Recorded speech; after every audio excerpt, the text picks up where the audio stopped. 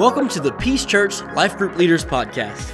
As a church, we've been called to help everyday people experience life change through Christ-centered relationships. And life groups play a crucial role in that mission. This podcast is a resource to help equip you as you seek to lead your life group well. I'm your host, Drew Hill, and I'm with Aaron Pierce, our multiplication pastor and leader of our life group ministry.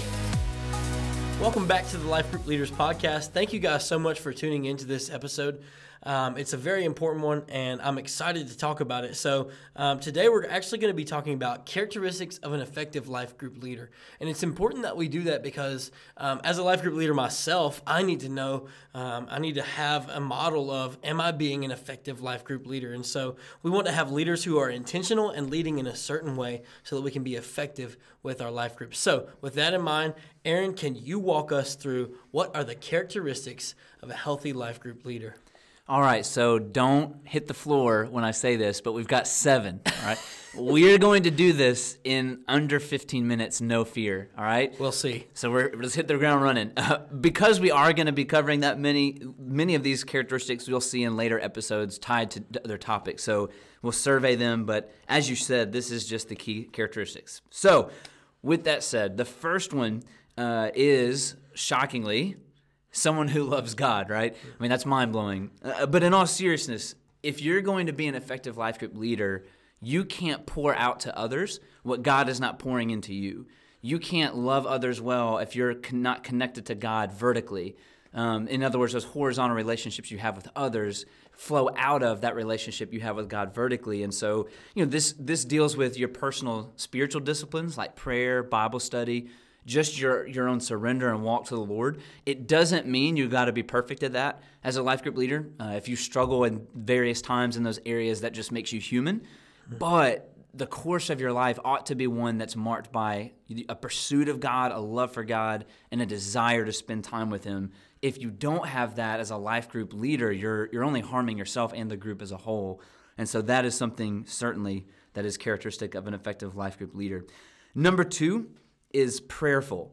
Now, I realize that prayer is part of pursuing that relationship with God, but here's why we distinguish that as its own characteristic. Yes, it's true you ought to have a good prayer life if you're going to walk with God and pursue and love Him, but what we're talking about here is being intentionally prayerful for your group. It's very easy, and I'll be honest, Drew, this is one that is so easy for me to overlook. I am a doer type of person. So I feel like in order to be productive, I got to get stuff done and visibly see things happen. And when you pray, it doesn't visibly show, right? I mean, stuff is happening, God's at work, but you're not seeing it in the moment. Sure. And so honestly, if I'm not careful, I can go throughout my day and my week, and I'm not praying for my life group. And then when life group happens and people show up and it's just kind of average or mundane, which that happens from time to time anyways, but I sometimes after a period of time I'm thinking, God, why aren't you working? Like, feels like we're saying the same things, feels like I'm not seeing you move. And all the while, I've not asked the question, have I even asked God to do something? And so when we say an effective life group leader is prayerful, we mean they pursue their group members in prayer. They lift them up. They talk to God about their spiritual lives. God, help this person with that struggle. Help that individual in my group to walk with you. And then even just simply praying for your group meetings. So something I've tried to do now is I'll go off in my room after we rush to get the living room and bathroom clean because as long as we have that clean, nobody knows the rest of the house is dirty, And so after we do that, I'll go and say a prayer, like ask God to work in the meeting. And that's just a reminder to say, God, though this is something in a routine in my life, I want it to be more than just something I check the box off with. I want you to work in our lives. So that's the second one.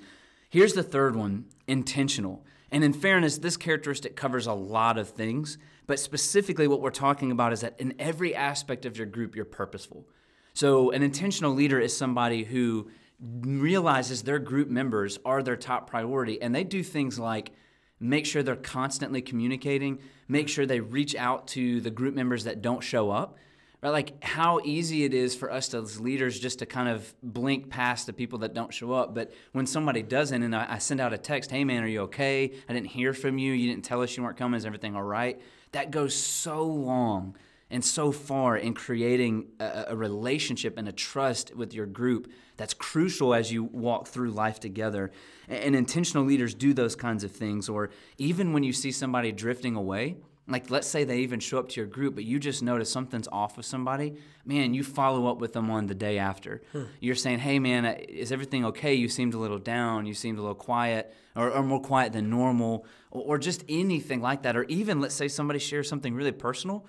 That is where you would reach out and say, hey, thanks so much for sharing what you did. I appreciate it. If there's anything I can do to be a help or point you to someone that can get you help, I'm here for you.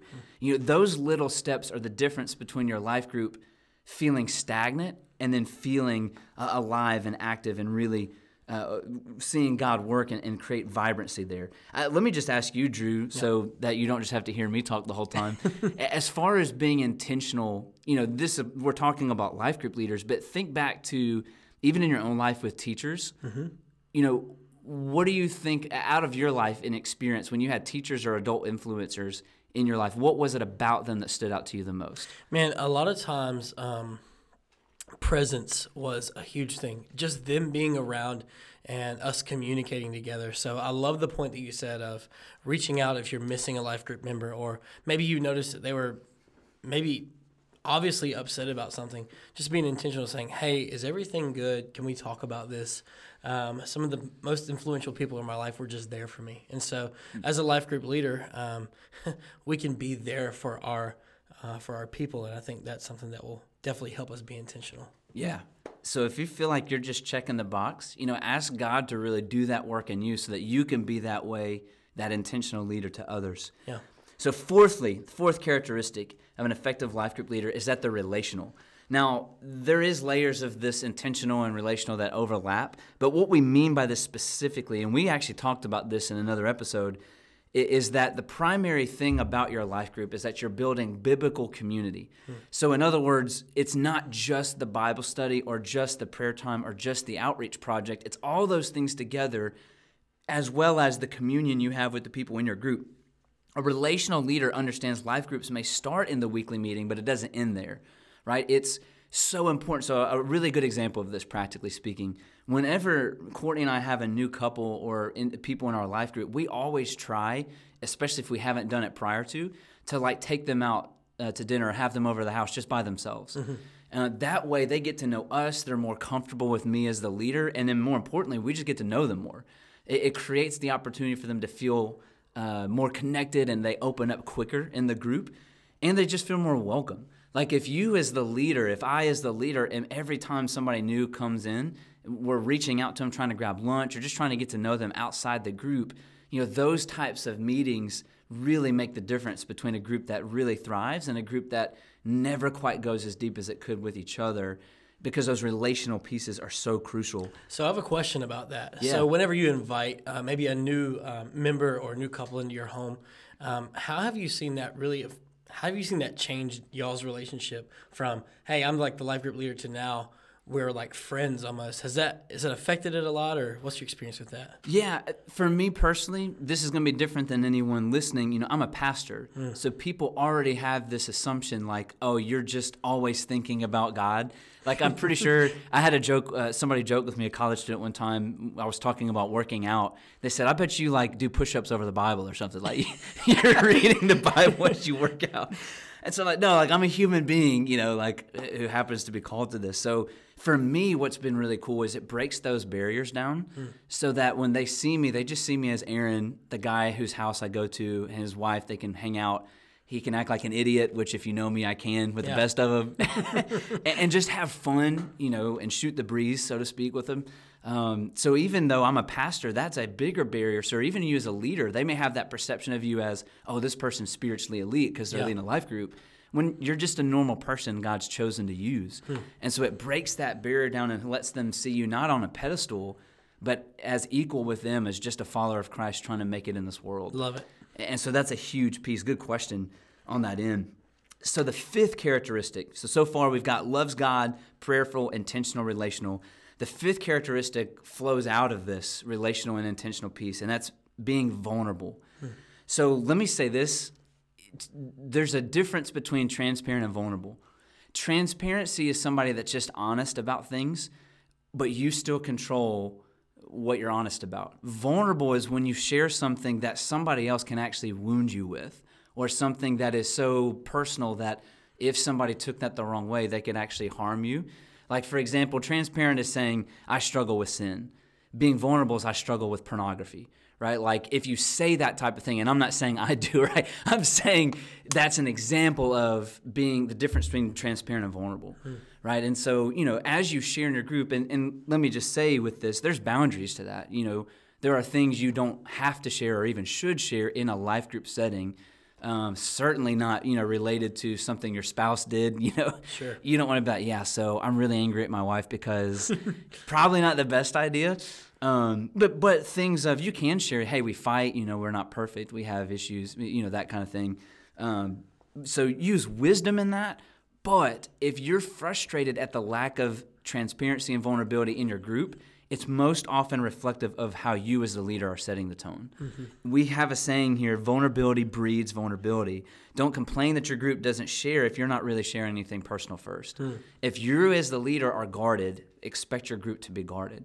So an effective leader is somebody that knows how to be vulnerable so that they can then see others be vulnerable as well. So sixth, the next characteristic is an effective life group leader is a facilitator and not a teacher.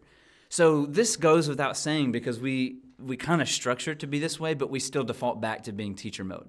I am a preacher-teacher by heart. I love to talk, if you can't tell by this podcast alone, right?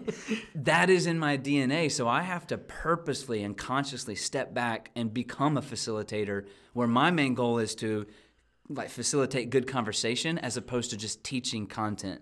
And the life group is built that way, but it still can be easy when the silence comes, when there's the awkward pause, or when you're really pumped about a point to just spout out for 5 minutes. But that kills conversation. It kills opportunities for people to share. And you've got to really see that doesn't help people grow the way facilitation does. I heard it said, good facilitation is the difference between teaching somebody how to fix a car and showing them how to fix the car. If I tell you what to do, you may remember some of it, but if I show you and guide you and make you do it, now all of a sudden you're participating. Yeah. If I teach you what Rusty said on Sunday, you're just hearing the sermon again. But if I facilitate talking about how does that apply to you, now you're part of it, and God's word is doing the work in you. And so that's our job. And by the way, we have a whole podcast specifically on how to be a good facilitator, as that was something that came up in the surveys. That was something people were asking. So, but just know that's an effective leader characteristic. The last one, I told you we could get this done in 15 minutes. The last one is they hand off leadership. So an effective leader is somebody who doesn't hog the leadership. They actually empower others to be involved. This can be simple tasks from, hey, talk to somebody and say, hey, why don't you send out the email? Why don't you find the outreach project? Why don't you, if you eat together, you set up the food or whatever. Doing little things all the way up to looking at somebody and saying, hey, you have potential to lead a life group. Why don't you lead this discussion one meeting? And then you hand off that leadership. I've said it like this. We talk a lot about multiplication, and we have an entire podcast devoted to this as well to give you more detail. But it's a struggle, right? But here's one thing I want to reiterate. If you never give somebody else in your group the chance to lead, you can't wonder why you're not multiplying. They won't multiply until given the opportunity to try and fail in your group first before they're solely responsible for their own. And so as an effective leader, it's key that you hand off leadership and think in those terms. You're not just there to be the leader, you're there to empower other people to become leaders. If Jesus hadn't done that, we wouldn't be here today, because when he resurrected, the disciples would have been like, well, it's over. But instead, he had empowered them, handed off leadership, and the movement that we now know as the church started.